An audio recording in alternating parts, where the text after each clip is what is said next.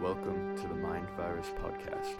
I would like to let you know that I have tested positive for COVID-19.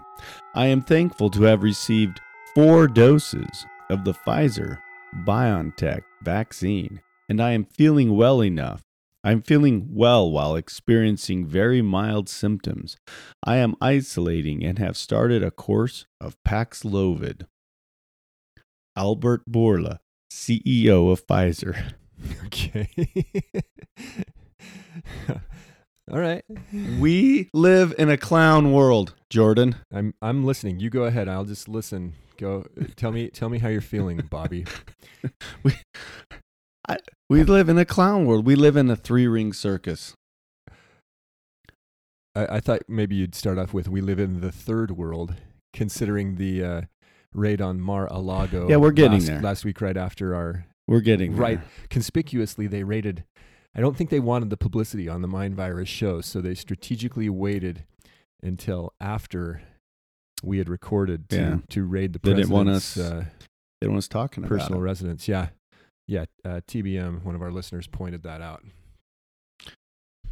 Yeah, well, good morning, good afternoon, good evening, And good night. and good night. Catch us next week on the Mind Virus Podcast. Today's Monday, August 15th, 2022. I'm Bobby Flood. That's Jordan Bruno.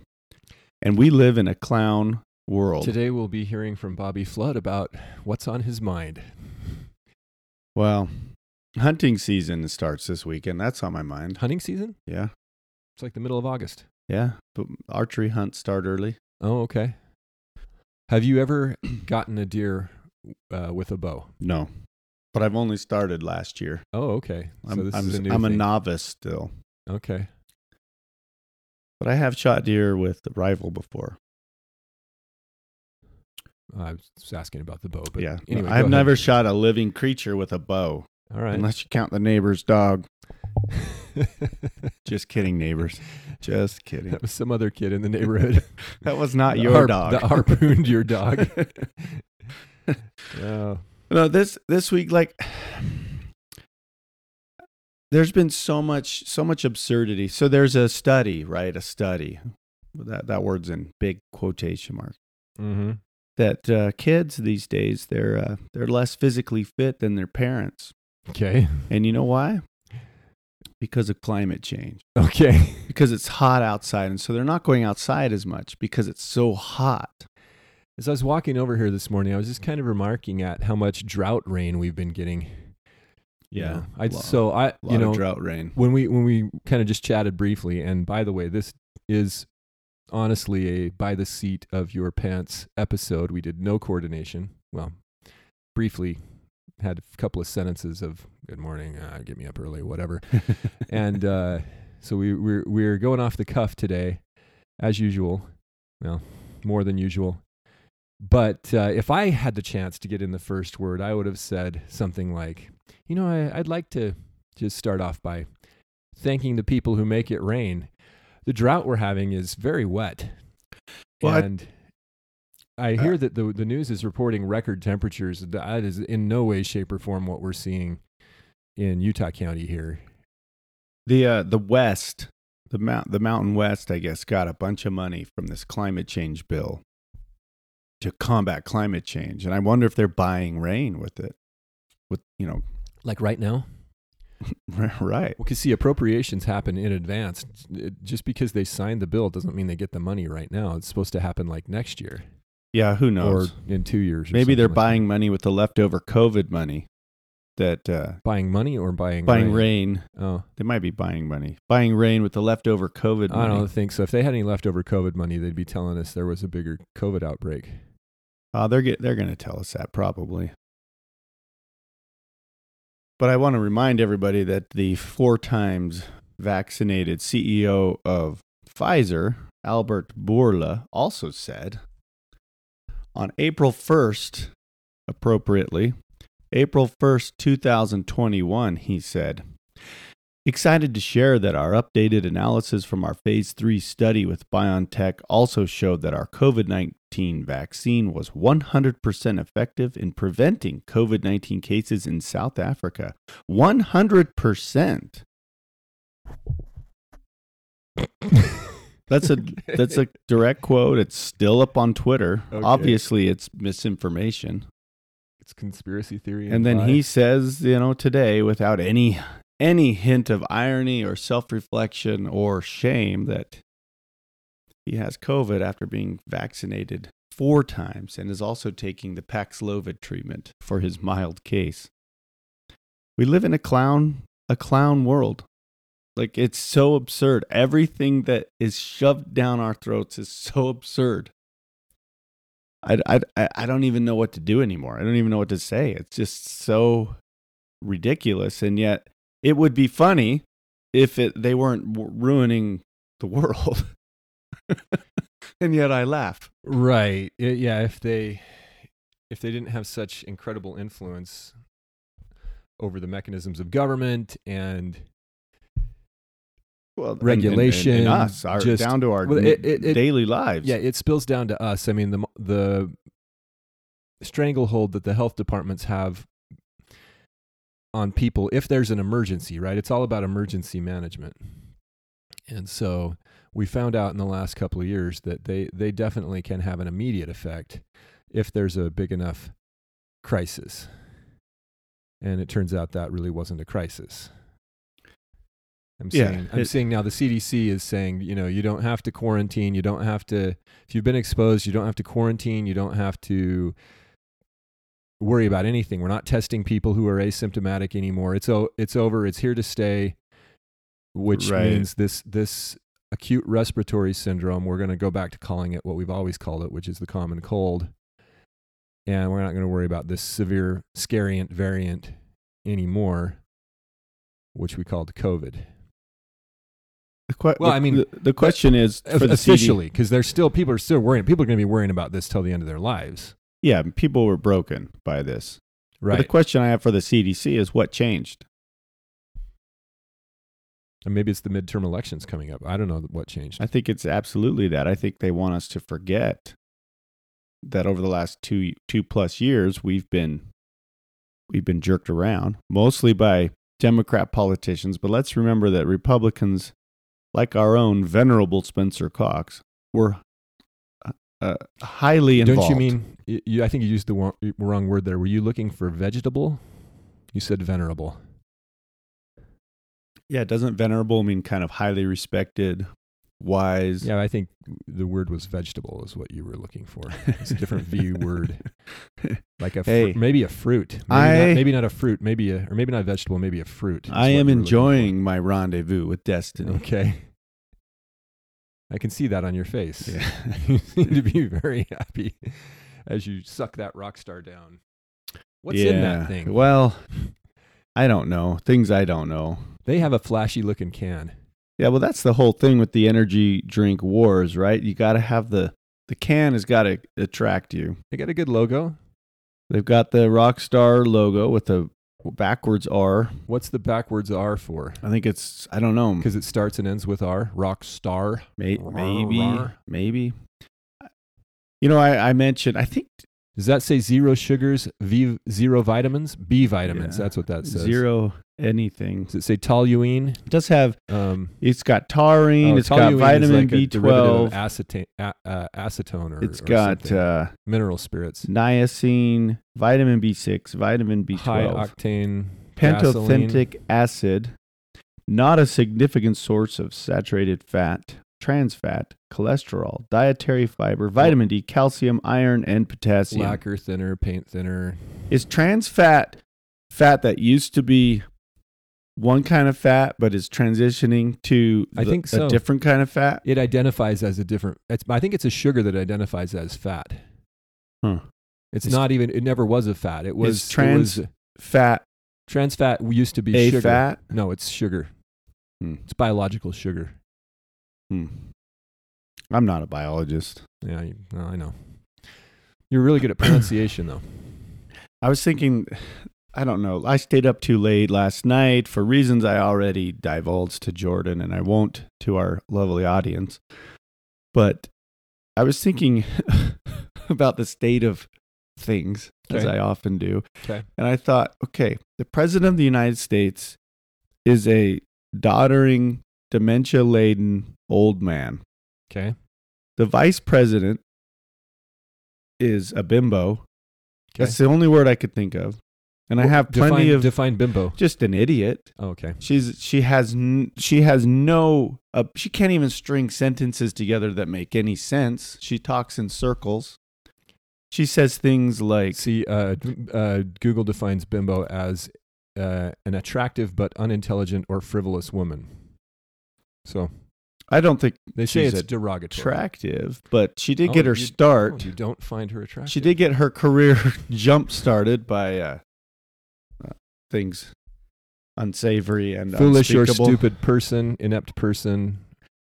Let me try my best Kamala Harris here. Okay. We live in a time, and time is measured by time, and therefore we must come together to understand that the significance of time can only be truly appreciated through the significance of our coming together to understand that time is all we have. Did you memorize that? I made that up. You made that up, okay. And then, okay, so then you got the president, the vice president, and then the Speaker of the House is an alcoholic gang, crime boss. You have the press is regime propagandists who tell us the most absurd and blatant, bald-faced lies right to our faces with impunity. And there is no opposition party. There is no opposition party. That's maybe the most troubling thing of all of this. At least the opposition is divided and therefore has no voice, right? Right. Normally in American politics and even in international politics, you have 2 or 3 or 4 opposing ideologies, right? In the United States, it's traditionally Republican, Democrat, liberal, conservative, left, right. And they oppose one another. But we don't have that. It's a uniparty. Like, there's no difference between Mitt Romney and Chuck Schumer. There's no difference. Well, one of them is uglier than the other, but I'm not going to say who. For fear of retribution. And so there's no on Capitol Hill, there's no opposition party. I know there are people who oppose what's going on. There are people who are either independent or members of various parties who oppose what's going on, but they have no real power because they are caucusing with, voting with. I mean, even somebody like Rand Paul. Rand Paul has been, really vocal, but he has no ability to actually do anything. I mean, how many times did he have big moments in congressional hearings with Dr. Fauci where he kind of made Dr. Fauci look like an evil cartoon doctor, and nothing came of it. Right. Nobody's yet been held accountable for anything that went on during COVID, let alone any of the other various crimes and abuses that our government is guilty of. They won't be. Nobody was held accountable for anything that went on during the housing crisis of 2008, 2009. There were banks that admitted to wrongdoing, paid big fines, but nobody individually was prosecuted or thrown in jail. Except I think maybe there was one guy that got hung out to dry. Guys, yeah. You might see that eventually with COVID. Maybe, somebody like Fauci's assistant or somebody might. Mm-hmm. But it really needs to be your governors, your local health department chairs, your county health department people, CEOs. There's a lot of people that could and should be held accountable. And at the very least should lose their jobs. More appropriately, they should probably be locked away. Yeah. I just don't see us getting to that. I think that the state we apparatuses are corrupt enough that even if we elect a bunch of patriots in our state houses, they go back to the state house for their legislative session, and they're told what to do by bureaucrats. Like, you can't say that, you can't do this, these are the rules, dot dot dot dot dot dot, you know. And because there's enough of an entrenched element of the oligarchy, there's movement is difficult in any good direction. Like, did you notice that, for example, because of the drought and all the rain, the state has decided that they're going to put meters on all of the secondary water. We happen to have in our neighborhoods, in a lot of neighborhoods down here in Utah County, we have secondary water, right? So they want to install meters, and I saw them out there documenting where they needed to put these meters, and asked the kid what he's doing, and the state's passed a law that we have to put meters on all these things. Like, oh, okay, well, that's interesting. Well, what is the purpose of a meter? It's to punish you. Right. It's the agreement originally was you're going to get unlimited secondary water because it's irrigation water and we have plentiful water, right? So then somebody's convinced the state that doesn't work anymore, and we need to put these meters on. There's no other reason to put a meter on other than to charge you per gallon or per ounce of water. Right. It's going to become kind of like data. Like if you're on your cell phone or internet plan, you might have 10 gigabytes a month of data transfer, downloads and things. And they hit you for overage. And if you go over, man, they hit you hard. Our internet provider, I think, was manipulating the numbers to where we really had no choice but to just bump up to the unlimited plan, which was a lot more money, but we were paying more in overages. And I was never going over for months and months. We were never going over because I would monitor this, but you can only monitor it on their website. So you have to trust their numbers. Yeah. And then suddenly, without any changes in my... Does your provider's name start with an X or a C and end with an infinity or ask or asked or something like that? Is that the provider? Mm-hmm. Yeah. You're right, but I found out something really interesting. Netflix. Do you have Netflix? Mm-hmm. They have recently put out a lot of 4K content, and they will suck you dry. Like, you will, if you watch any Netflix, you can run up 7, 8, 10 gigabytes in an evening. Yeah. When you weren't expecting it because they're starting to feed you such high quality video. And so I went into my settings in Netflix because I was doing the same thing. I was watching. They kept telling me, "Hey, you're going over. You're going to go over." And I'm like, to my wife and family, full stop, turn off the TVs. We're going into a DEFCON 4, turn everything off, whatever. We're gonna shut it all down. Right. We're not going over. So we'd have this Netflix / internet fast for 3 days at the end of the month. And then I decided to just go into everybody's settings on the Netflix thing, which I'm thinking we might need to cancel our Netflix account. I don't know. It's hard because kids like entertainment, and moms and dads like entertainment, and any entertainment is better than no entertainment sometimes. Sometimes, right? I mean, even though that's not necessarily true, that tends to be true in practice.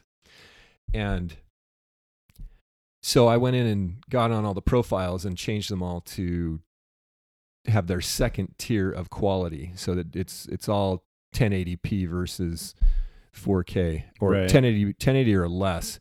And that has reduced the problem. Now, unlimited internet's not a bad thing. We used to have unlimited internet until Comcast came and said, "Hey, by the way, it's not unlimited anymore." Yeah, we're gonna give you a ton. We're gonna give you a ton of bandwidth. You'll never exceed it. Right. No, and it used to be like they and other providers would hide the fact that they were throttling you. Nowadays, like, I recently added a couple cell phone lines to our existing plan, and they're like, yeah, if you do this, we just throttle your speeds. They just tell you now. Yeah. If you go this far, you're done. Well, who's your cell phone provider? Can you say that on the air? Is that too much information? The kids are on a different one than I'm on because I'm grandfathered into it's a long story. Oh. But the one I'm on, I don't particularly think they're any good. They're your grandfather. They're derived from a German telecommunications company. Okay. The other one, the one that we have the kids on, is also an American. It's an American telecommunications company that has been around a long time. And it's called AT&T. They are the granddaddy, grandmommy, Ma Bell. Now, look, guys, not everything is bad news. I have some really good news here for you, and I want to read it to you. I'm surprised. Go ahead. Yeah. This is from Twitter Safety. So, starting today, and this was August 11th, starting today, we'll begin enforcing the civic integrity policy in context of the U.S. 2022 midterms. This means we'll take action against misleading claims about the voting process, misleading content intended to intimidate or dissuade people from participating in the election, or misleading claims that may undermine public confidence in election outcomes. Learn more about what else we've been doing to address the U.S. election conversation here. And they have a link. And then they follow up and say, and because every year is an election year on Twitter, you can learn about our global elections project at elections.twitter.com. Unist. So that's great. That's great news. You know, I just love to see that the oligarchy and the regime is making sure that we have only elections that fall within the accepted bounds of intellectual discourse. Who was it that came out that, was it Posobiec? I don't know how I remember how he pronounces that. Did somebody out there, or was it Alex Berenson? Somebody had evidence that the White House had requested Twitter turn him off. Yeah, that was Alex Berenson. So Alex Berenson might be worth refreshing who he is. He is a former New York Times reporter.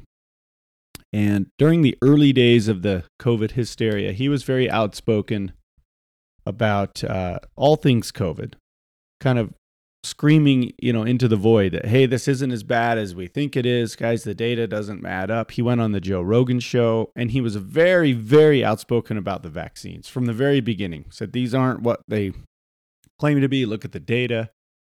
Well, Twitter finally they banned him, and he sued Twitter, and he won, or at least they settled, and he's back on Twitter. They restored his account, and he also has a Substack, and he's claiming recently that the White House, based on some leaks that he was given, the White House pressured Twitter to ban him and other accounts.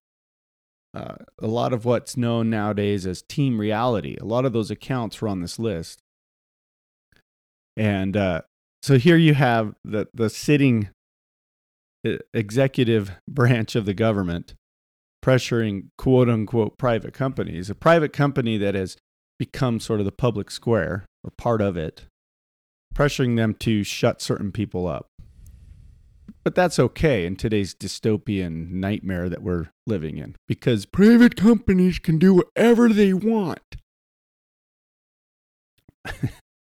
Well, but they're not doing whatever they want. They're doing the bidding of a strong-armed government. Let's talk about the Mar-a-Lago thing. That's interesting because President Trump is, of course, a former president, first of all. Secondly, he's the foremost political opponent of the whoever's going to run on the Democrat ticket next time around.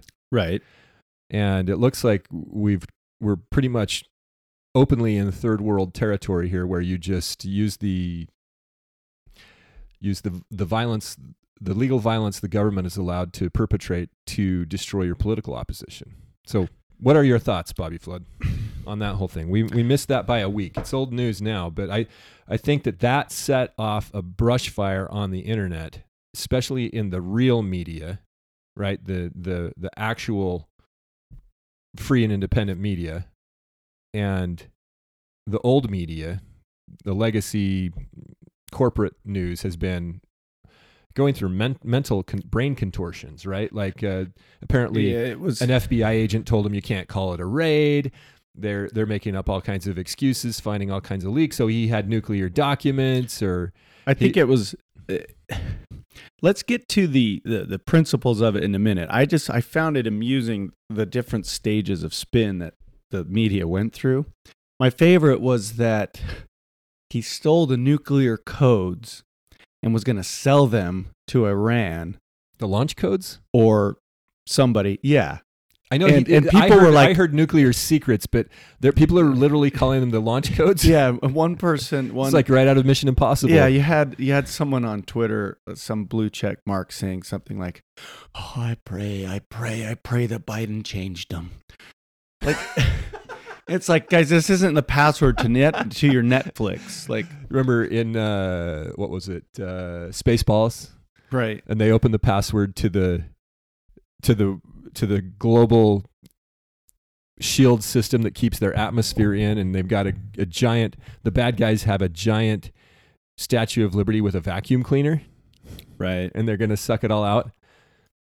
And he finally gives up the password, and the password is 1, 2, 3, 4, 5. 1, 2, 3, 4, 5. That's the password some idiot would put on his luggage. Hey, remind me to change the password on my luggage.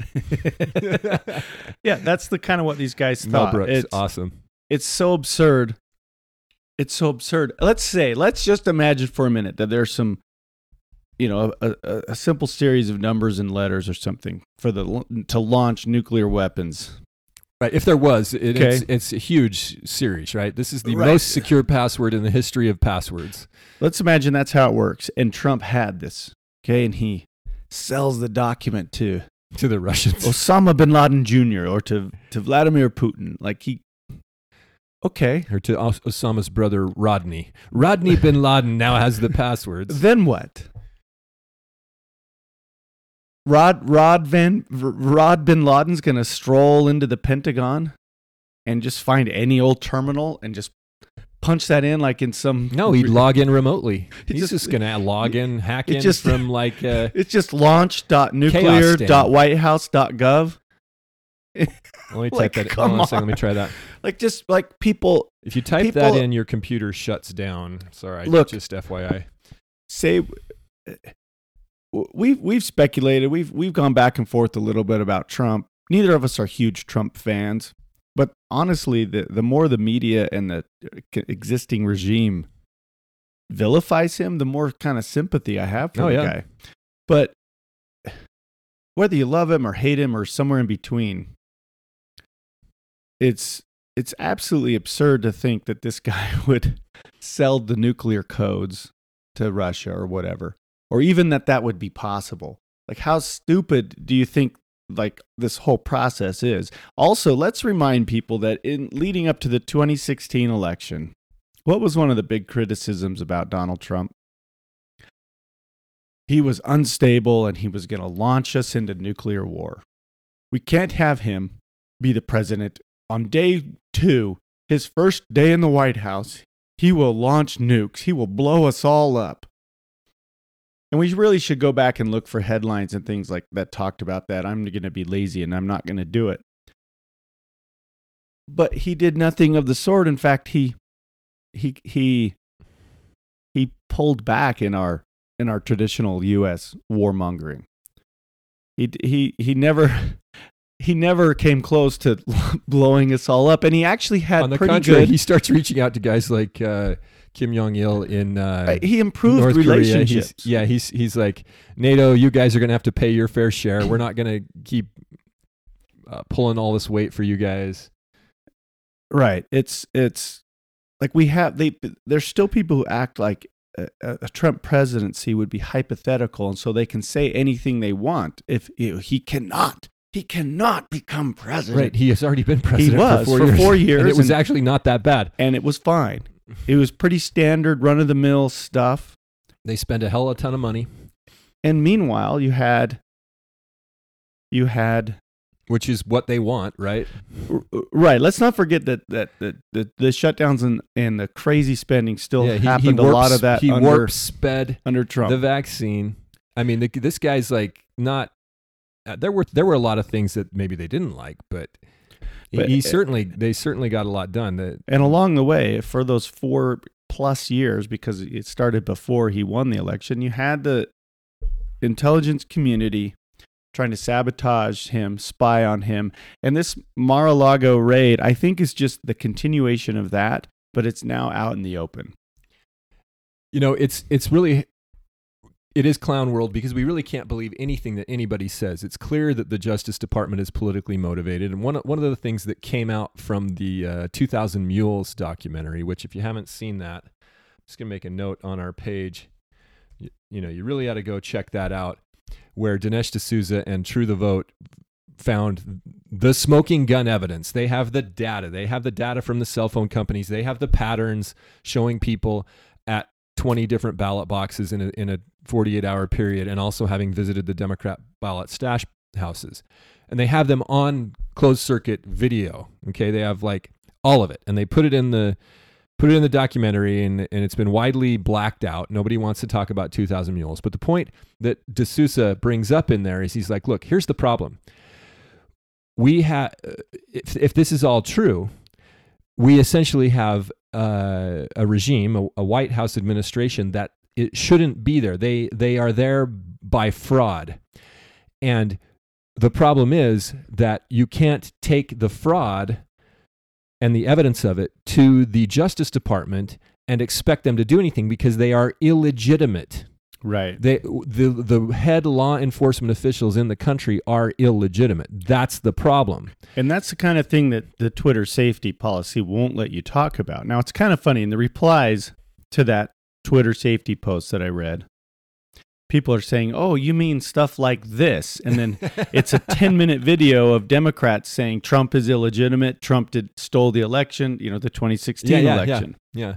The difference is that in 2020, we have a lot of paper trails. We have evidence. I was awake watching the TV when the Biden boost happened in the returns. I found a bunch of votes here. I was watching it, and I was in a closet. And they literally had that graph that was like had a vertical line. It's called the hockey stick.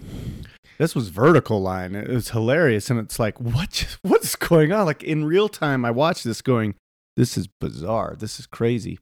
And then, of course, 2000 Mules has a lot of documented evidence. But the point is that you have an illegitimate regime, and they're not going to investigate themselves. They're clearly not. Of course not. All they're doing is continuing the charade, even though they haven't been able to get Trump on anything. And all the evidence is proving that it was a hoax perpetrated by the FBI, the Obama administration, the Hillary campaign. By the way, Joe Biden was part of the Obama administration. I mean, the opposition submarine. Joe Biden is still part of the Obama administration, which is part of the Clinton administration, which is the regime, right? Which is part of the Bush administration. I do think it's important to note that regardless of who's in the White House, the people who run this country are people we don't know. Maybe we know some of them, but they're mostly people we don't know, and I think most of them reside in what we used to call the deep state, which we were told didn't exist. They reside in the NSA, the FBI, the Homeland Security, the CIA, and all these other places, especially concentrated within the intelligence community. I have an interesting little side story. You want to hear it? It's related. Yeah, go ahead. I got some funny stuff too. The point is they might find evidence in it, and they could be making it up. We can't believe anything they say. That's my point. Right. Is you can't believe what the news says, and you can't believe what the government says, and you can't believe it even if they show you the evidence of it. They might say space aliens have landed. Right. But you can't believe anything because they're illegitimate. They were willing to steal this election. They were willing to raid a city. They would never have raided the Obama residence or the Hillary residence. George W. Bush. None of them. I mean, and you've got. They pardoned Nixon right off the bat. Right. Anyway, so what's your side story? I was at a sporting event recently, at a stadium. So here in the great state of Utah, we've got the home of the NSA Spy Center. Hello, fellas. I'm sure you can. Bluffdale Data Center. Our job here at the Mind Virus Podcast is to attempt to fill up your hard disks, the yottabyte. We're attempting to. Are they going to put a dent in the I would like yottabyte. to know if the state is going to install water meters on their facility. Oh yeah, they're taking all the drought. The reason for the drought is the Bluffdale Right. Data Center's using all the water. But I was at a sporting event, and the stadium was small enough, but this was a professional sports event. It was aired on ESPN Plus, which is kind of their online. You were at it? I was at this thing. I was in person. Wow. And I went down after the game. I went down to the field level, and again, it's a smaller venue.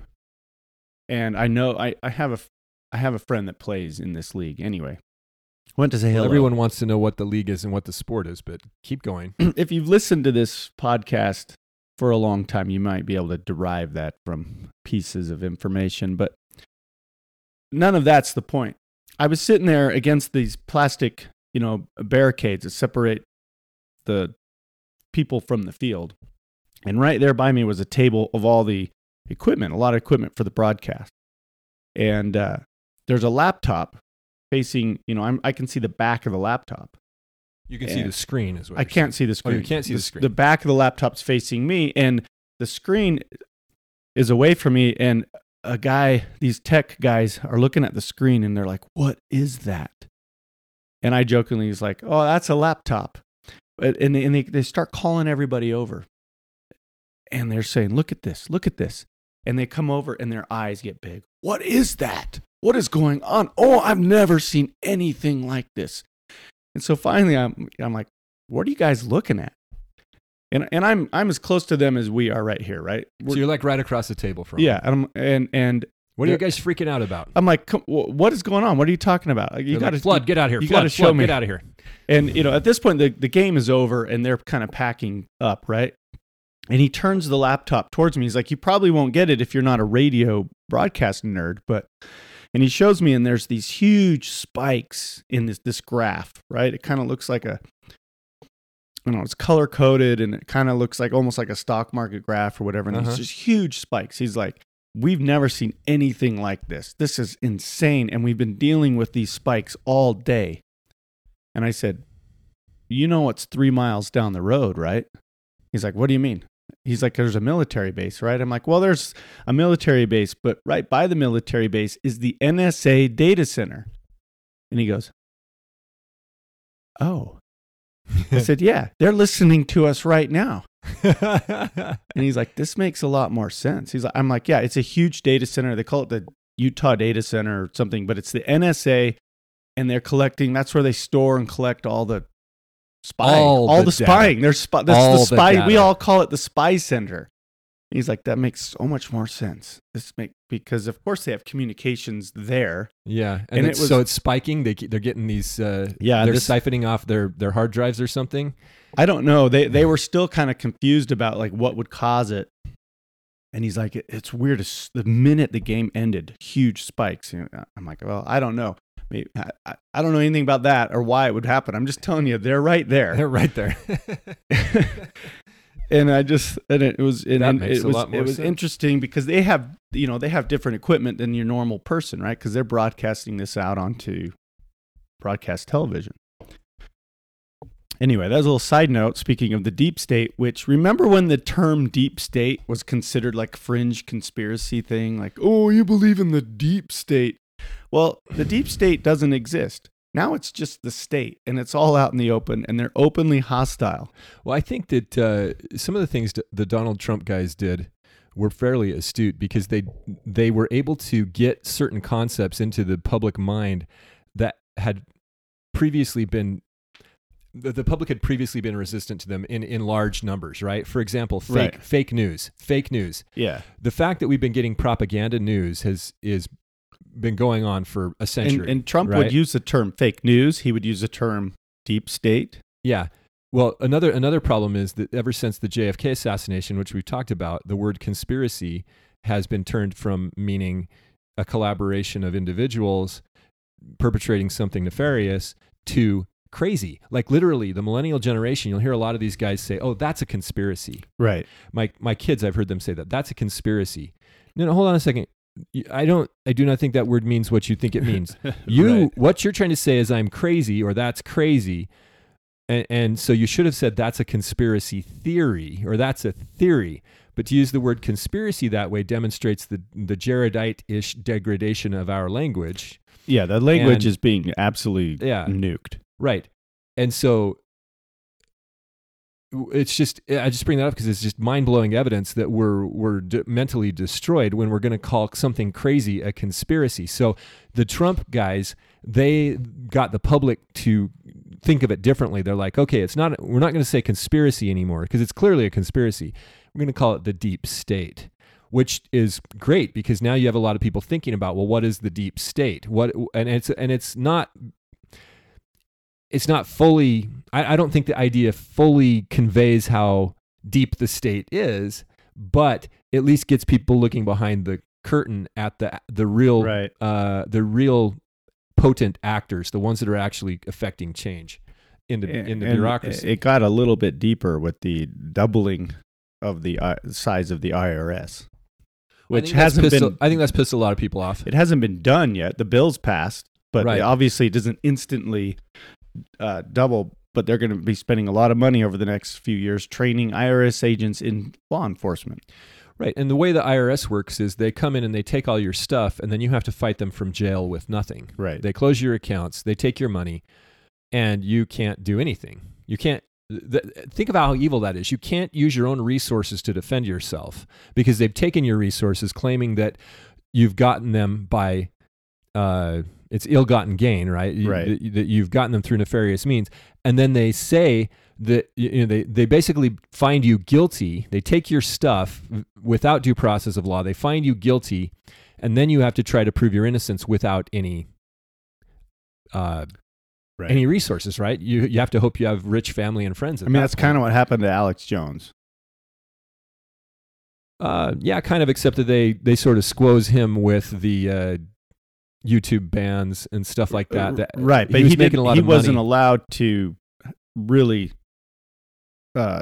present a defense. Well, in that case, they didn't cut off his resources. They just said you can't say anything in your own defense. Which isn't you can't make a defense. That's not a trial. Right. That's not a court hearing. That's a show. Did we trial. ever link to any of that stuff? I can't. We talked about it last week a little bit. Yeah. If we linked to the judge, he had some clips. I think on one of those clips, we linked to.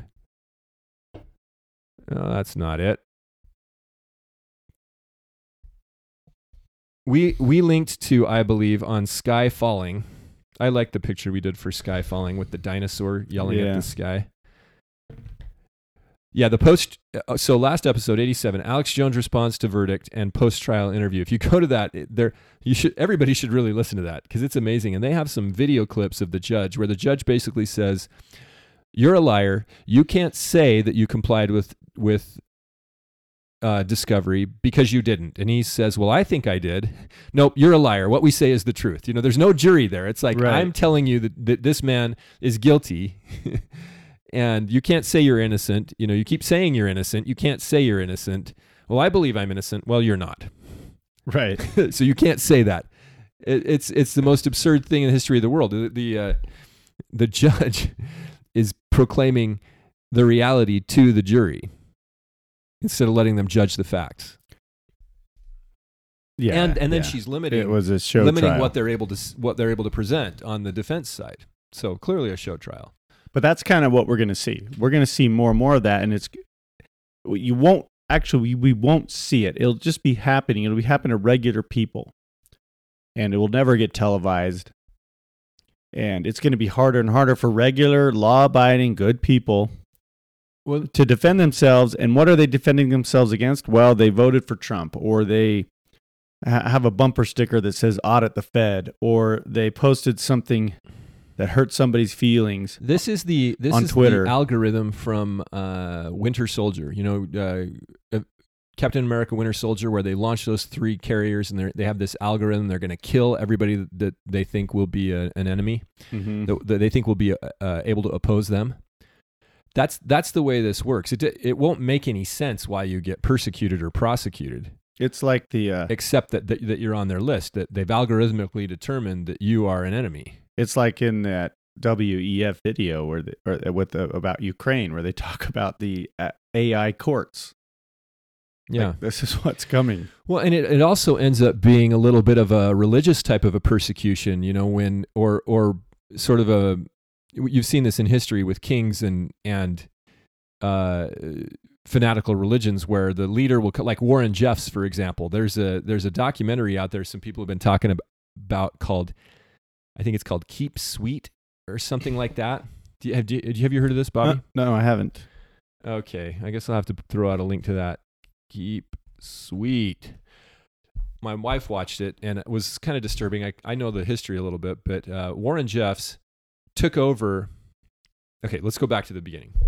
In the beginning, well, after the beginning, the Brigham Young Mormons practiced polygamy. It took until the mid-50s for Brigham Young to really ramp up polygamy in the 1800s. The 1850s. That's right, in the 1800s. And there's some really solid debate out there as to whether Joseph Smith was engaging in the same type of practice as Brigham Young or not. Okay, I'm not trying to jack anybody's testimony up, but there's some really good historical debate there about what Joseph Smith was doing versus what Brigham was doing, if Joseph was really even doing anything close to what Brigham was doing. And Brigham, linearly, historically, he launched the whole polygamy thing on the Saints in the mid-50s, 1850s, right? So this is like 10 years after Joseph dies. They're in the Intermountain West. They're secluded. He was able to get away with it, okay? There was nobody really to contend. And you had polygamy going on out here in the West for, 50s, 60s, 70s, and 80s, so for 4 decades. And the eastern states, the eastern oligarchy, was unable to really come in and clamp down on it. They didn't like it. They didn't like that the Mormons were independent. That was the main problem. And of course, gold had been found at Sutter's Mill, California in 49, so there was a huge rush to push through the Intercontinental Railroad and to bring the country together. And it did shorten all the distances and the time frames and bring everybody closer together. So it was sort of an eventuality that was certain that the Utah or Deseret Mormons were going to get assimilated. Assimilated is a good word. I was looking for that word. They were going to get absorbed into the United States of America, which was going to run from coast to coast. We were going to have the whole continent. Sea to shining sea. But the Easterners were sidetracked by this thing called the War Between the States. See, there was a war started out there, and they had to consolidate their power over the southern states. And so until like 1870, so remember the Civil War ended in 65, it wasn't until like the 1870s that they could really turn their attention to the West and the Indians that had been displaced. Yeah. And who else? The Mormons. I think it's interesting that you have the victorious army, right? The Union Army, which becomes the United States Army. And you have all these soldiers, you have the standing army, and they're all bored. So what do? They send them out west to shoot Indians. And rile up the Mormons. Right. Because the army shows up before, I think they showed up in the 1850s, and then there was a pause because of the Civil War. And so about 10 years later, they start coming out. They passed, I think it was called the Edmunds-Tucker Act. I'll have to double check that. But that was outlawing polygamy in the United States and its territories, and Utah, the territory of Deseret, was a United States territory, and they deposed Brigham Young as the governor and imposed a territorial governor, and the territorial capital was Fillmore, and they started going after these guys for violating the law on polygamy. They threw a bunch of these Mormons in jail, and it got really bad, and Wilford Woodruff had to make a decision, and so therefore they decided to stop the practice of polygamy, and the church have put out an official proclamation called the Manifesto. It's called Official Declaration 1 in your Doctrine and Covenants, and that was the beginning of the end with polygamy. Now, polygamy didn't die out until 1911 when the Quorum of the 12 Apostles, there were enough apostles against polygamy, majority of apostles that were finally against polygamy. The other ones had died out, and they were able to excommunicate 2 apostles, Matthias Cowley and John Taylor Jr., for continuing the practice and continuing to do secret marriages and stuff like that. So polygamy went on for about 20 years after the manifesto, mostly in secret. And my point in bringing that up is there's your division. There were a bunch of Mormons in Utah who didn't want to go along with the majority of the church led by Wilford Woodruff. They broke off and formed what we call the fundamentalist polygamous groups. You had some big epiphany. I could see it on your face. What were you going to say? Well, I'm trying to find it. There was an old Republican platform campaign, Republican presidential platform, Republican Party platform that was founded on anti-polygamy, and I'm trying to find it, and I'm not having much success. I remember an old cartoon or document. It looks like the LDS Church has had a good chance to work on the Wikipedia article for the Edmunds-Tucker Act, because it starts off and it says, excuse me, it says the Edmunds-Tucker Act of 1887 was an act of Congress that focused on restricting some practices of the Church of Jesus Christ of Latter-day Saints. What practices were those? Here it is. The 1856 Republican Party platform had identified polygamy and slavery as twin relics of barbarism. And then that's right. Shortly after that, a few years later, the Moral Anti-Bigamy Act of 1862 passed. That's moral, not moral, but moral, Morrill, after the sponsor of the act, Justin S. Morrill, Republican, Vermont. Vermont had a Republican representative at one point. Weird. Anyway, I always thought, when I saw this a few years ago, and I was amused that polygamy and slavery are the twin relics of barbarism. Anyway, yeah. So where are we going with this? Well, back to Warren Jeffs. Warren Jeffs, yeah. So Warren Jeffs, he, the thing is, if you watch this documentary, it's amazing how tightly controlled authoritarian cultures are. This happened in Iraq when Saddam Hussein took power. Essentially, the guy stands up. He says, "I'm the new prophet. I'm the new president," and he basically points out he will single out all of his opposition. Okay, it happens in the animal kingdom, right? The big buck chases off the other bucks. The lion king chases off the other male lions, and this is what Jeffs did. He said, "You're out, you're out, you're out, you're out. Give your wives to this guy or that guy, and you are now persona non grata. You're not in our community anymore, or off with your head." In the case of Saddam Hussein or the Russians, Stalin was famous for this. But that's what happens. Right. Let that sink in. So that's kind of what we're getting at with this shift in, once it goes too far, once the shift goes too far and the wrong people get enough power, they come after you, and they then, like in the case of Warren Jeffs, he starts to institute programs and turns the people against the dissenters.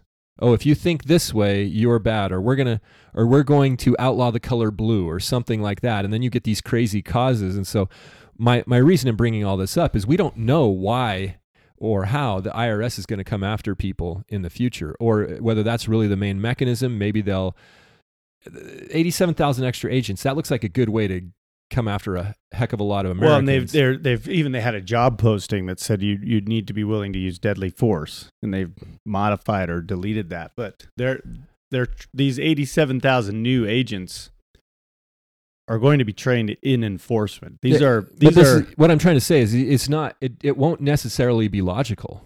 Oh, because we can't believe anything they're saying. They're going to find maybe it's just out of the news cycle and it won't come up again, but I think they're going to try and find or create some sort of evidence to be the big gotcha against Trump, right? Right. And it's funny, I've got a link here I'll put on the website, but there's an InfoWars article that says you don't need a warrant to check out these epic Mar-a-Lago raid memes, and it has Merrick Garland dressed in Melania Trump's hat and dress, and it's pretty good. Because remember, they raided Melania's wardrobe. Right. Also, speaking of memes related to this, the judge who authorized the warrant is a former Jeffrey Epstein associate. Right. And but see, they're going to tell us they found the nuclear launch codes, and here you've got a picture of the FBI guys standing around a table with a MAGA hat, a golf club, a roll of toilet paper, and hamburger bun. It's like so somebody created a meme with the judge. Yeah. There's a picture of the judge like drinking a soda or something. They took that photo and they photoshopped it into a photo with Ghislaine Maxwell. Yeah. That one's good too. The Fed boys wearing Melania's. And stuff. That meme got spread out, got whatever. It was even featured as a meme on Tucker Carlson's show. I don't think Tucker Carlson was the host. He was having a sub. Anyway, the person who created that meme on Twitter has been suspended from Twitter for creating this meme. Oh, really? It's a meme. It's the whole premise of it is fake. Everyone knows it's fake. It's a joke. It's a joke, and he got suspended. Yeah, is it this one where you got the FBI guy looking at the cork board where they pull the lines between the pins of yarn, right? And it's got all of Melania's panties up there.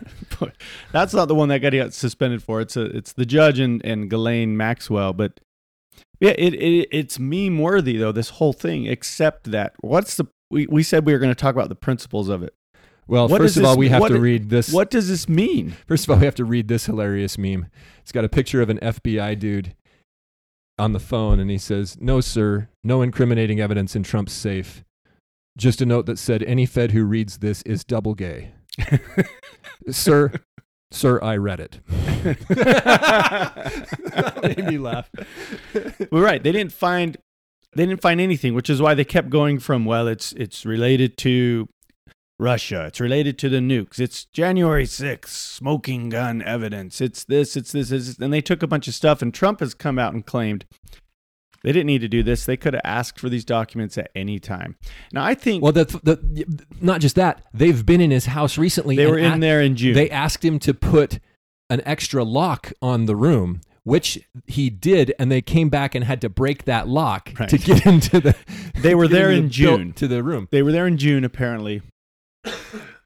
None of it really adds up. None of it's logical. But what does it mean? Well, I think the bigger picture here is that from here on out, you're going to have an intelligence agency that's hostile to the American people. Well, the problem is it's been hostile, right? And now we know for sure it's hostile, right?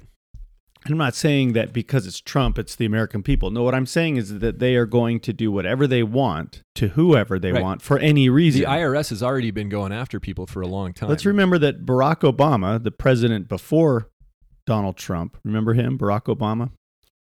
No. He used the IRS as a political weapon. He targeted conservative political action committees and groups, right, for audits, and harassment. They harassed him, and that's just known. That's just a fact. Right. The guy that did 2,000 Mules, he came under fire because he made some sort of a mistake on a campaign contribution. It was like a minor thing that the Democrats are doing all the time, and.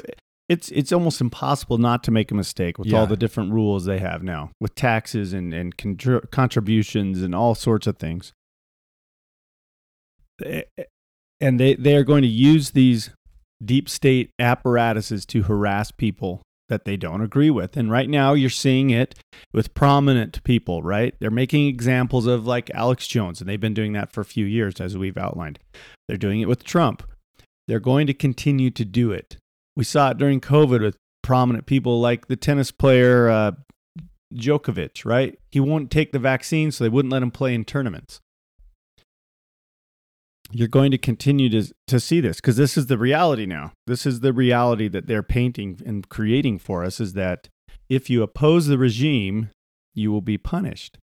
The regime is criminalizing, pointing out that the regime is criminal. Right. That's now part of the criteria, is if you are concerned about the overreach of government, you are on their list. And Twitter is out there saying we are going to enforce this on our platform. Anything that we decide is misinformation or that might discourage somebody from voting is going to be deleted from our platform. Well, the question is, seriously now with the Trump raid and all this garbage going on, are we 80% enraged in the country with 20% still buying the Kool-Aid being pitched by the corporate legacy media, the old media? I mean, I think it's shifting to where I don't think a lot of people are paying attention to like January 6th type stuff. They hear about the Trump raid and I think the normal NPC just says, well, don't steal documents then. He shouldn't have stole the documents. But how many out of 100 are normal NPCs? 60, 70? I don't know. It depends on, I guess, where you live. But think about our own community. I would say it's half and half. I would say it's more than half are NPCs. Then you have a small percentage that might be sort of kind of like in Free Guy's buddy, who realizes there's more to the story but doesn't want to admit it. You know, earlier in the story, he even says, I don't want to look. I don't want the glasses. I like my comfortable life. And then you have a few more people that are awake or Free Guy. But very few, maybe 10 out of 100.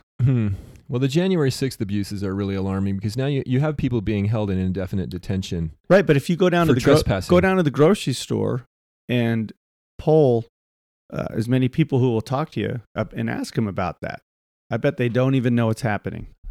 Right. Or because it's not being talked about on the CBS Evening News. The only reason that we know about it is because a great journalist called Julie Kelly is doing great work on that on Twitter and her platforms.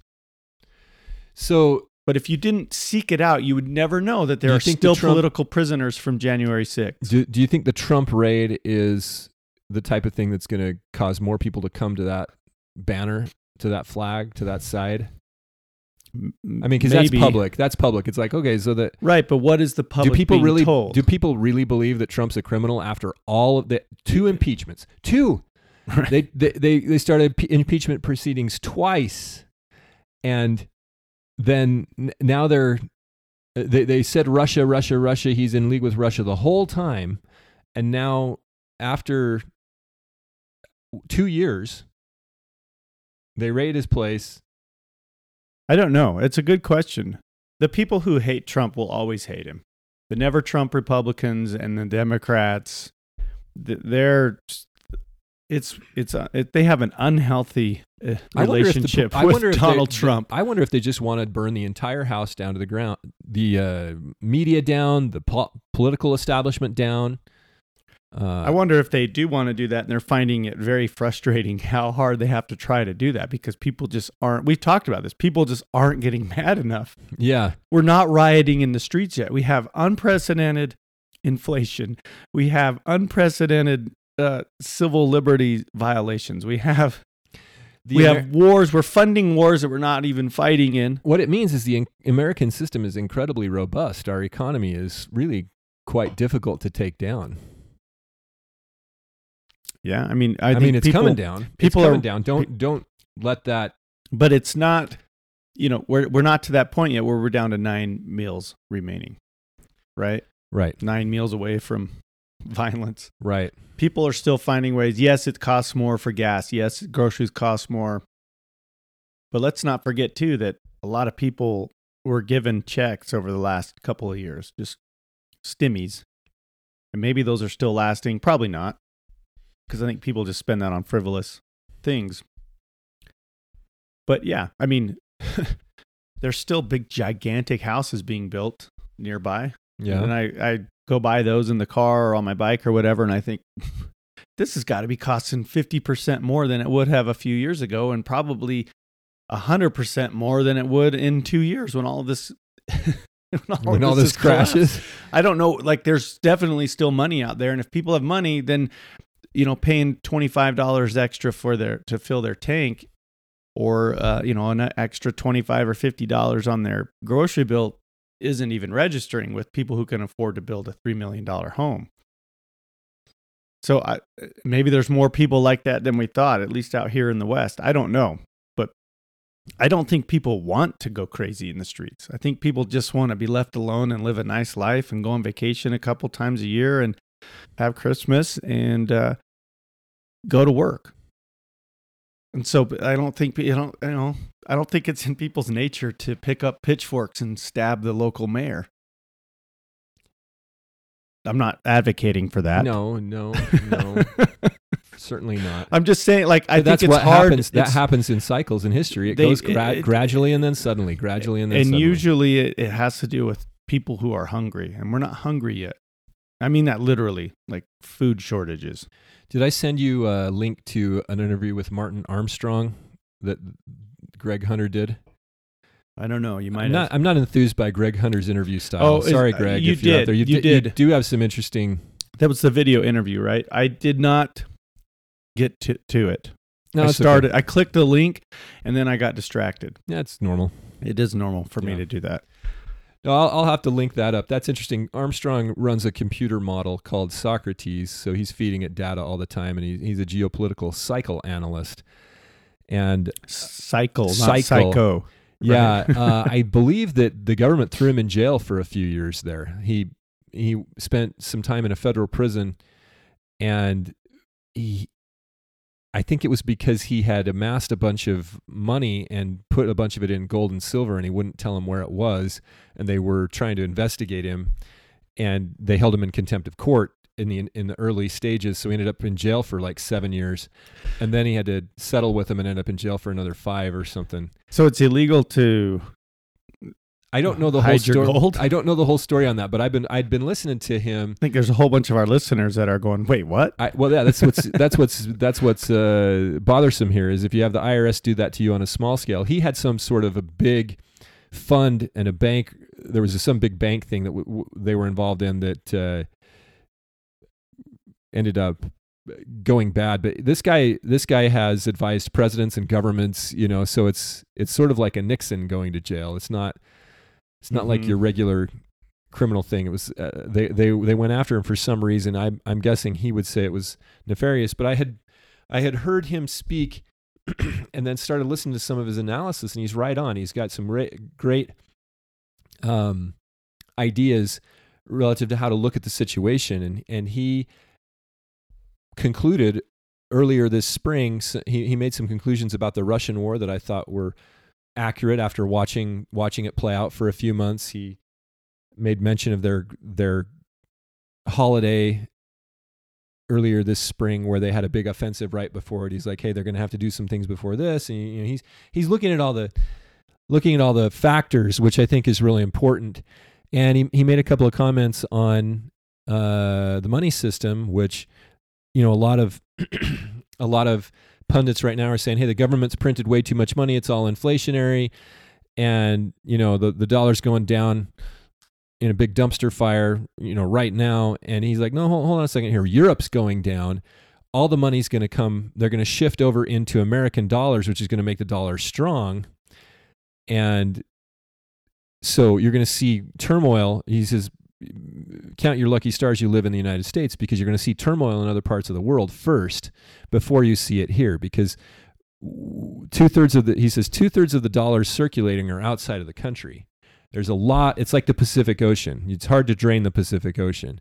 It's easier to drain the Atlantic or the Mediterranean or say the Great Salt Lake. I mean, technically all the oceans connect with each other. They're one big ocean. This is the one big ocean theory. One ocean, 7 systems. One world ocean. Anyway, Martin Armstrong, he made some really good points. I liked his analysis, and before I found out that he was a convicted felon, which the wiki page on the guy makes a big deal out of that. I think he's got some important things to say. So I just throw that out there as full disclosure of what I know. And he's saying, look, in the United States, you're likely to see stock market correction here in the fall, starting maybe in September. And you know what? It does seem like all the main crises hit in September, right after the summer holiday, because everybody's the oligarchy has your full attention. They can. Right. You're not ignoring the news.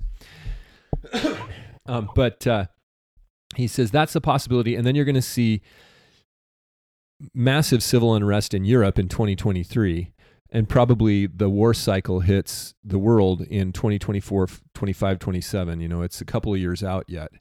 But that's what he's forecasting. I think his analysis was very, very relevant.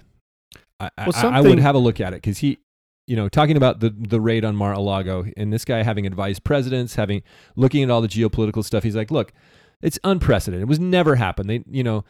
They would never do that to Hillary. They didn't do it to Hillary. They had all the reason in the world to do it to Hillary, and they never did it. They didn't even take notes when they interviewed her about her 30,000 emails, or you know, the illegal email servers that she had. They just didn't. I mean, talk about classified information. Right. They just didn't even take notes. Whereas when they started investigating all of these Trump advisors, they took copious notes, and the only crimes they could find them guilty of were inconsistencies in their stories relative to what they told the FBI, which is the whole point, was to catch them in their words. We see that in the Book of Mormon all the time. They attempt to catch them with their words. Mm-hmm. It's cyclical. Armstrong's great because he's looking at the cyclical nature of things. It's always the same. It's not, you know, we're not on some linear trajectory upwards to a greater society. You know, people always act the same and the same problems occur. And again, this is back to the Book of Mormon. It's a cycle. You get to peak prosperity and then it's over until you go through the ringer, until you go through the washing machine. We're different. We can have peak prosperity without the downfall of pride and arrogance and hubris because we're different. Because that would never happen to us. We cannot be led astray. Because that would never happen to us.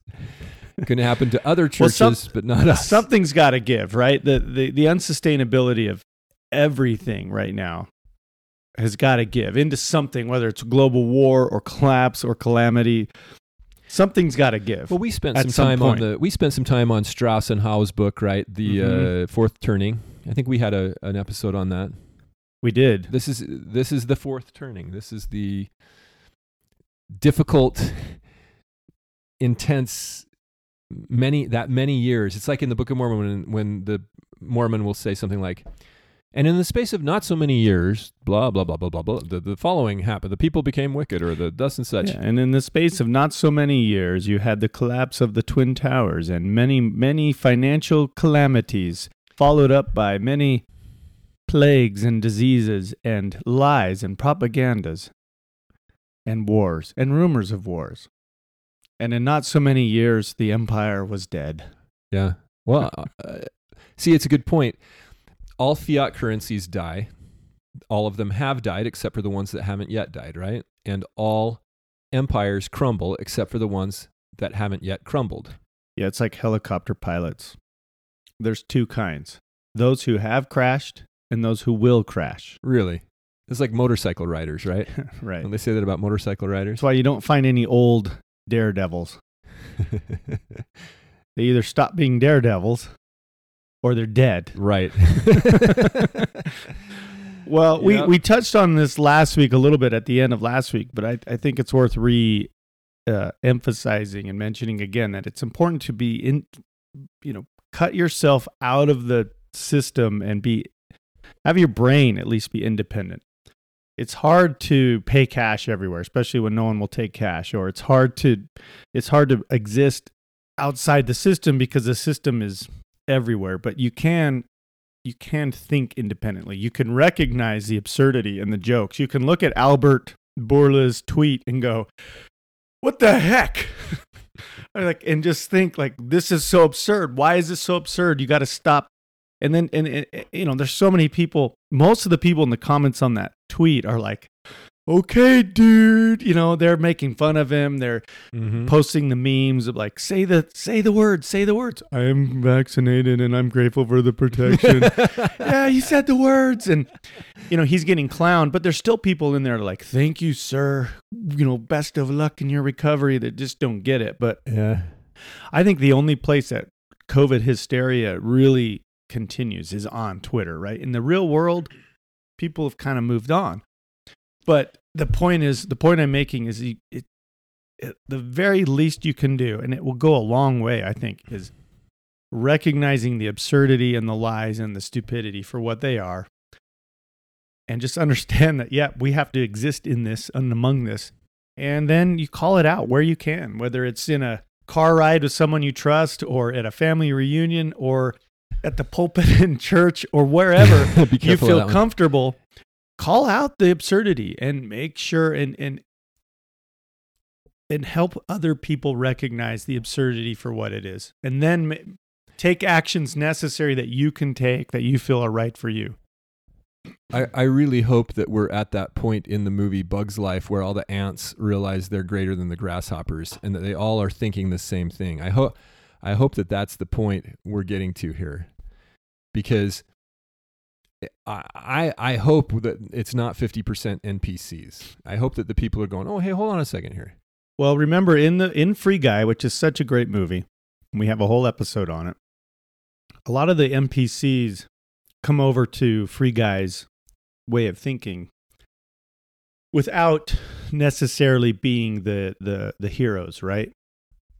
And you can kind of still be an NPC, but see the truth, right? And take those necessary actions. You don't have to be the guy that starts it. The thing about Free Guy is they're all NPCs. Right. Yeah. And so, that's what I think is interesting. They would have us, by the way, the Free Guy Deep Dive episode was episode 58. But they have done a lot of work to try and make you think you're just the biggest animal, the top of the food chain, the highest level animal, right? Mm-hmm. And we have emphasized this on the Mind Virus show quite a bit. No, I should quote the Young Women's thing from way back, We are daughters of our heavenly. Do they still quote that? I don't spend a lot of time with the young women, but they probably do. You have some young women. I do. I just don't go to their classes on Sunday. Oh, well, you're missing out. I'm not invited. The idea is, everybody, including the NPCs, has a divine heritage, a divine nature, and the question is, are they going to rise to that potential? Are we going to rise to that potential? Are we going to recognize who we actually are? And a lot of that, the who you really, really are, where you're at really in your progression, is dependent on revelation from God. That's part of the problem, You gotta. It's more than just saying I'm a child of God. It's about connection with God, acknowledging what role you play here in this world, fulfilling your destiny, and then watching the fireworks, so to speak. NPCs are NPCs because they're programmed that way. In real life video games, that's a funny thing to say. NPC has 4 lines of dialogue, right? And you click on it and they say, "Hello, traveler," or whatever. But they're that way because they were created to be that and nothing more. Mm-hmm. The NPCs we encounter in our lives, human beings, are programmed that way, but artificially, right? They weren't created to be that. There's that phrase that I've always liked, fulfill the measure of your creation. Yeah. The measure of our creation as humans wasn't to just follow the wise and thoughtful counsel of our governments. It was to progress as men and women to something divine, something bigger than what we're told we're supposed to be, right? We aren't supposed to just be useless eaters that go to work in our blue shirt from 9 to 5 and right. Adam must awaken and arise. Right. It's the Matrix thing. It's like Neo has to get out of the Matrix. Right. Arise doesn't before he can do anything else. Arise doesn't just mean stand up in the physical sense, right? It means all the brethren will please arise. It means arise, stand up and be who you're supposed to be. And who you individually are supposed to be is different than maybe who I'm supposed to be. But it's a lot more than just being a guy that works at a big building in a small cubicle and doing the same tip-tap on your computer all day. So that's the big challenge, right? Figuring out who you are, then waking up and having the courage to do it. Free Guy is a great example of this, right? The character Guy, played by Ryan Reynolds, has the courage and the incentive to do it. He wants the girl, But he's starting to recognize, he sees the world for what it is. Then he's got his friend, Buddy, his buddy. Yeah, it's the girl's the real incentive. Right, and that's always the real incentive. Right. But Buddy, and I can't remember that actor's name, Buddy doesn't want to do it. He doesn't want to take that leap. And there's a lot of people. Not at first. Not at first. There's a lot of people like Buddy in the world, and it's okay for a time. But at some point, we're all going to be faced with this moment in our lives where we have to either say, nope, I'm going to remain an NPC, and I'm going to let myself be pushed around by whatever powers that be, or I'm going to put those glasses on, and I'm going to see things for what they are, and I'm going to act on that. I'm going to awake and arise. And that's a tough decision. It isn't an easy thing. We all think, yes, I'm going to awake and arise. Of course I will. I'm a hero. Look at me. Mm-hmm. You might have already missed your chance. Well, I think the chance chance. represents itself, right. You might have missed a chance. The problem is when the hero avoids the call to action, and of course in Joseph Campbell's hero's journey analysis, he points out that, when you fail to take up the call to action, bad things happen. And so it gets harder and harder. And right. But in a lot of cases, the hero fails to take up the call, but he still ends up having to take up the call. Yeah, that's like the whole, it is your destiny. Yeah. And it's interesting that the role that Free Guy plays is to help the other NPCs. That ends up being the case in a lot of the hero stories. He leads a revolution. Yeah, he leads a revolution, but he also awakens them to a sense of who they really are. He helps them to become enlightened, to transcend. It's okay to put your hands down. He can't get the hands down. Yeah, that character's kind of funny. Right, and maybe that's not your role. Maybe it is. That's what we all need to figure out. Well, you got to wake up. It could up. be your destiny. Or in the case of George, what's his name in Back to the Future? You are my density. McFly. And when he says to you are my density, to the girl, his future wife, what's her name? Lorraine. You are my density. Yeah. That's a movie maybe we should Back to the Future is look at awesome. a little more closely. Awesome. Have you seen the predictive programming analysis that the original Back to the Future from 1985, I believe was when it was released, predicts the attack on the Twin Towers? No, That's an interesting Really? look. Yeah.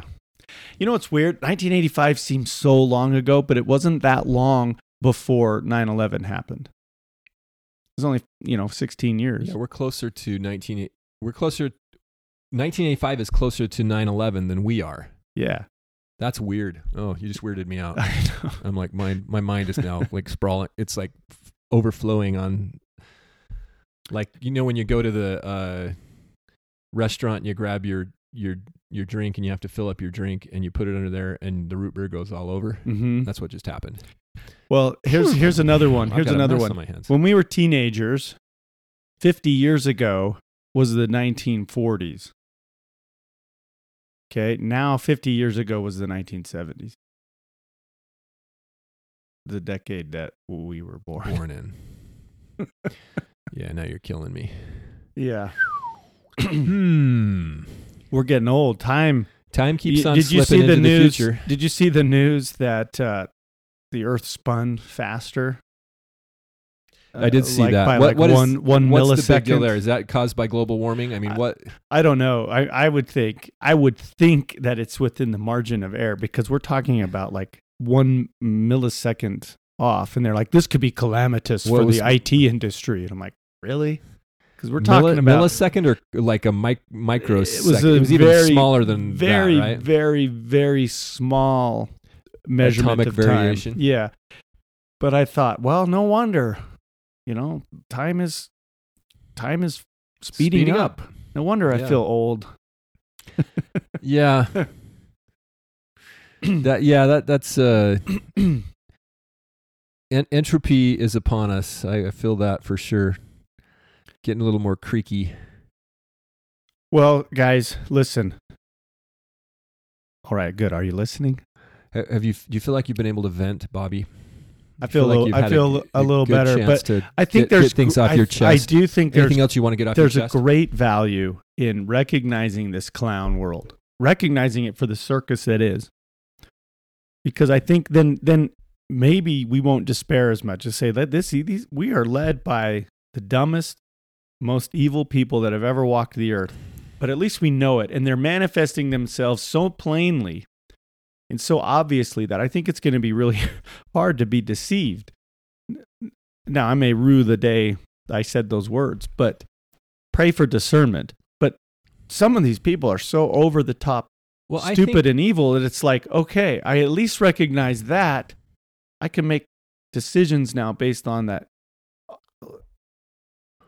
all of this is so absurd. Well, look, if you're not willing to change your heart and mind, which is the true sense of the meaning of repent, to the actual reality, to the reality of what's going on, you'll continue to believe the false reality, the illusion, the darkness, right? So, and it will seem, well, it's comfortable to believe that. It's comfortable, but it's also integrated as part of your master mental map, your overview of how you see the world. And so you have a lot to unwind the deeper you get into it. So for us, it seems obvious that this stuff's going on. And I think, and I pray that God will continue to make it even more obvious.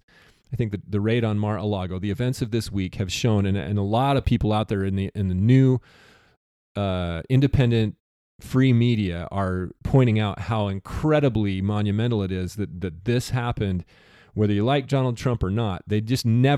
They don't investigate former presidents. It's like, they're done. Not like that. We don't talk about them anymore. They go and they do their libraries and their humanitarian causes. And in this case, they're still going after the guy. Yeah, it's interesting because we've speculated about... For nothing. We've speculated here in this space before about, do they really just hate him, or is he the heel, right? Is he the kayfabe. Is he the heel in the kayfabe? And honestly, I was never quite sure. I'm starting to think that for some reason they really, really hate this guy. Because even when he was president, let's remember that it's not like he really put a big dent in the globalist agenda. Maybe here and there. Maybe he postponed some things. I would say his presidency accelerated it. He was surrounded by globalists. He accelerated debt. He may have pulled back a little bit on wars, and maybe that just made him mad. But I don't think that he or I don't think they ever wanted I don't think they ever thought that they could get a slow slide into tyranny. I think that they've always realized they need a war, and therefore putting in a Trump who, whether he's well-meaning or part of the charade, because we've already gone way too far. The game was already over. It was already over.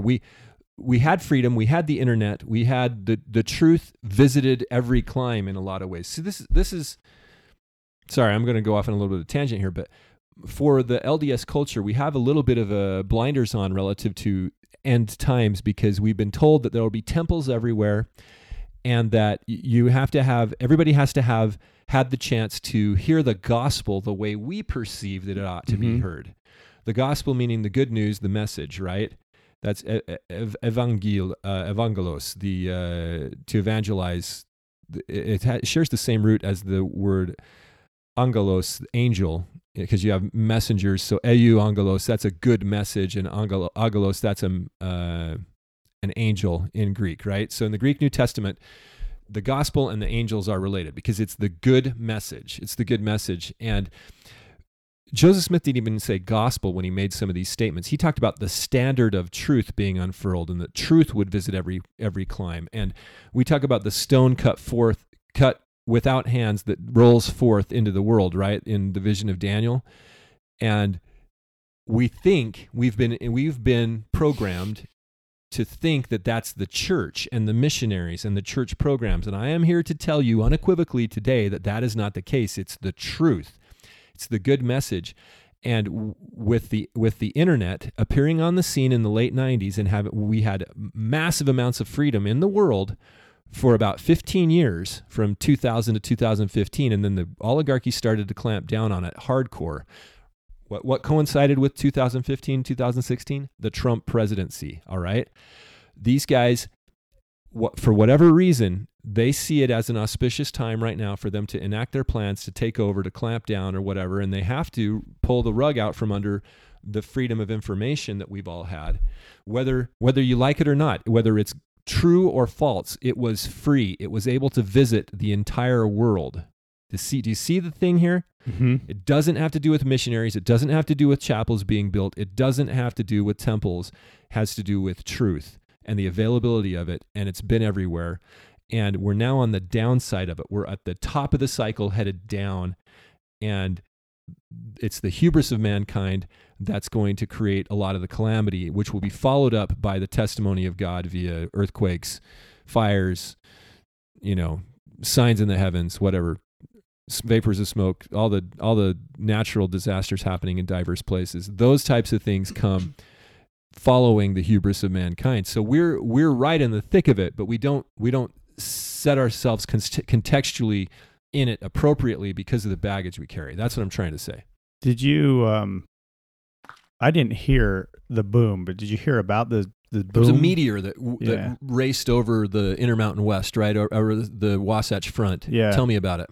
I don't know much about it because I didn't hear about it. I mean, I didn't hear it, but it streaked across the sky and boom, and a lot of people heard it. This was on Saturday morning. I heard Saturday. something, but I just assumed it was Camp Williams booming away. Yeah, so maybe you heard it, but I'm wondering maybe that was God firing a shot over the bow. A shot across the bow of the warning Mormons. shot, just saying, "Hey." That's across our bow. Well, and then some people were struck by lightning at the White House. Maybe that was a little bit of a warning shot as well. But I saw some funny. There were some people's cameras that caught a visual of it on the as it went through the sky, because it was very bright for a moment. It's like a shooting star during the day. But there were some funny meme type of pictures that my wife was showing me on Instagram, or I can't remember what she was looking at. But they had this big, huge meteor superimposed, like a fiery one coming over Snowbird or something like that. Like, here's a picture of the meteor. I was like, she's like, what? Yeah. So, I mean, might have been nothing. Maybe it was another little warning. It could be a sign. Yeah. For those who I think have eyes to see. Regional, smaller, isolated signs like that are more for the people that see them. Like when you get a temple like the Ogden Temple and lightning strikes it and destroys the Angel Moroni on top of it, and it happens to coincide with some sort of an event that you're a part of, that might be a sign to you, Right. But when you have an earthquake in Salt Lake and the iconic Salt Lake Temple's Angel Moroni gets the trumpet yanked out of its mouth, that should be recognized as sort of a more broad, hey, hello. Right. The trumpet's gone. The earthquake caused it.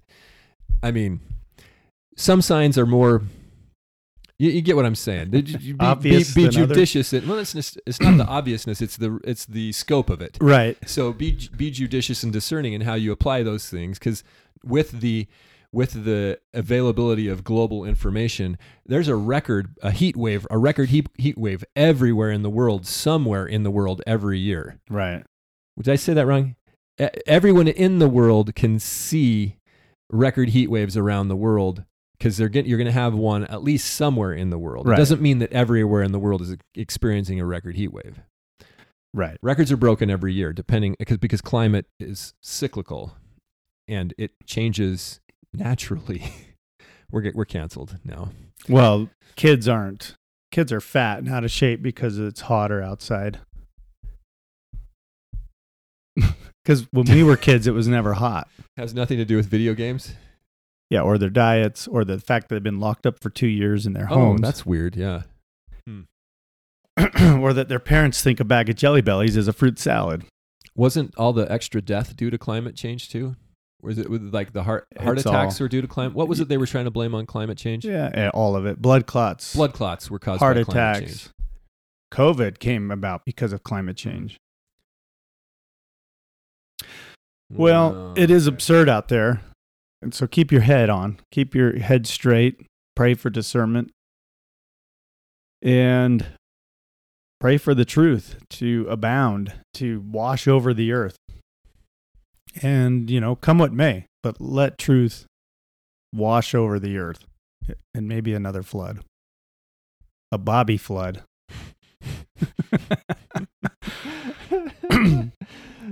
Well, maybe that's be a fun flood. Maybe that's a good place to. Yeah, I just have a scripture to end. Read. Okay, I have a scripture to read that I want to be my final thought here. That's probably a better way to end.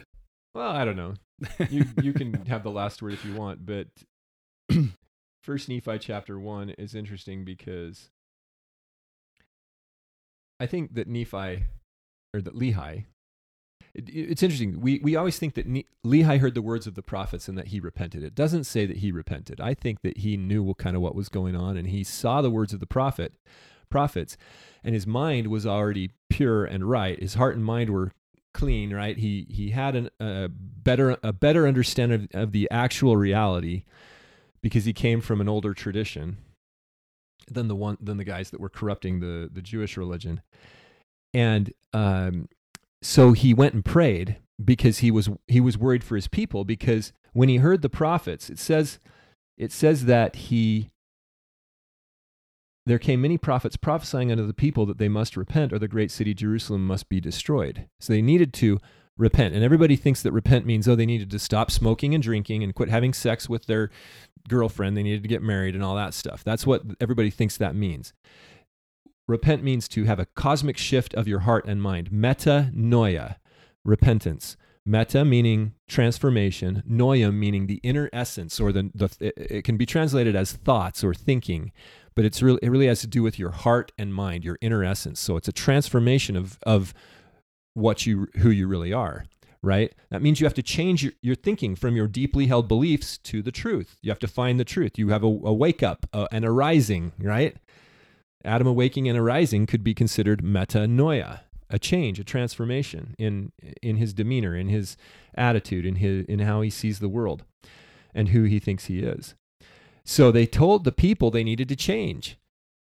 And Lehi recognized that this was a problem, and so he went forth and prayed unto the Lord, yea, even with all his heart, in behalf of his people. I think that was a sincere prayer. I think that meant that Lehi's mind was already right. Okay, that's, I think, a little bit of a departure from how we would interpret this passage in the Book of Mormon.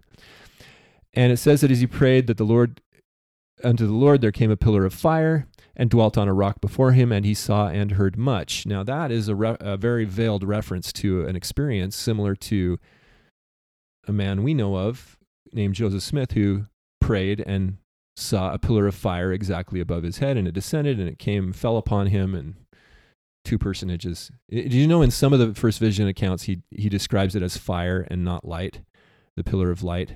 In the Wentworth letter it says light. In I think the earliest account there's the word fire crossed out, and then it says light. But doesn't he mention in one of them that he marveled that the fire didn't consume the trees? Yeah, something like that. Yeah. Remember his visions. A lot of people want to say, well, because the accounts of the first vision differ, it must all be bunk. Mm-hmm. Well, what if he saw and heard much like Lehi, so much that he couldn't describe it all in one sitting, and he was, every time he told about it, he was just trying to tell you the important things that he thought that particular audience needed to hear. Right. Okay. Well, anyway, Lehi has this experience. He sees the pillar of fire, or he sees and hears much, and then he returns to his own bed, and he's apparently worn out from this, and he falls asleep and has a vision. And he says he reports to Nephi that he thought he saw God sitting upon his throne, surrounded with numberless concourses of angels in the attitude of singing and praising God. Right? Anyway, the angels are interactive. The 12 come. The one comes down, and he's followed by 12. And the one gives him a book. So this is, of course, the Lord Jesus. And as he reads the book, he's filled with the Spirit of the Lord, and the book, the message, the Evangelium, the gospel.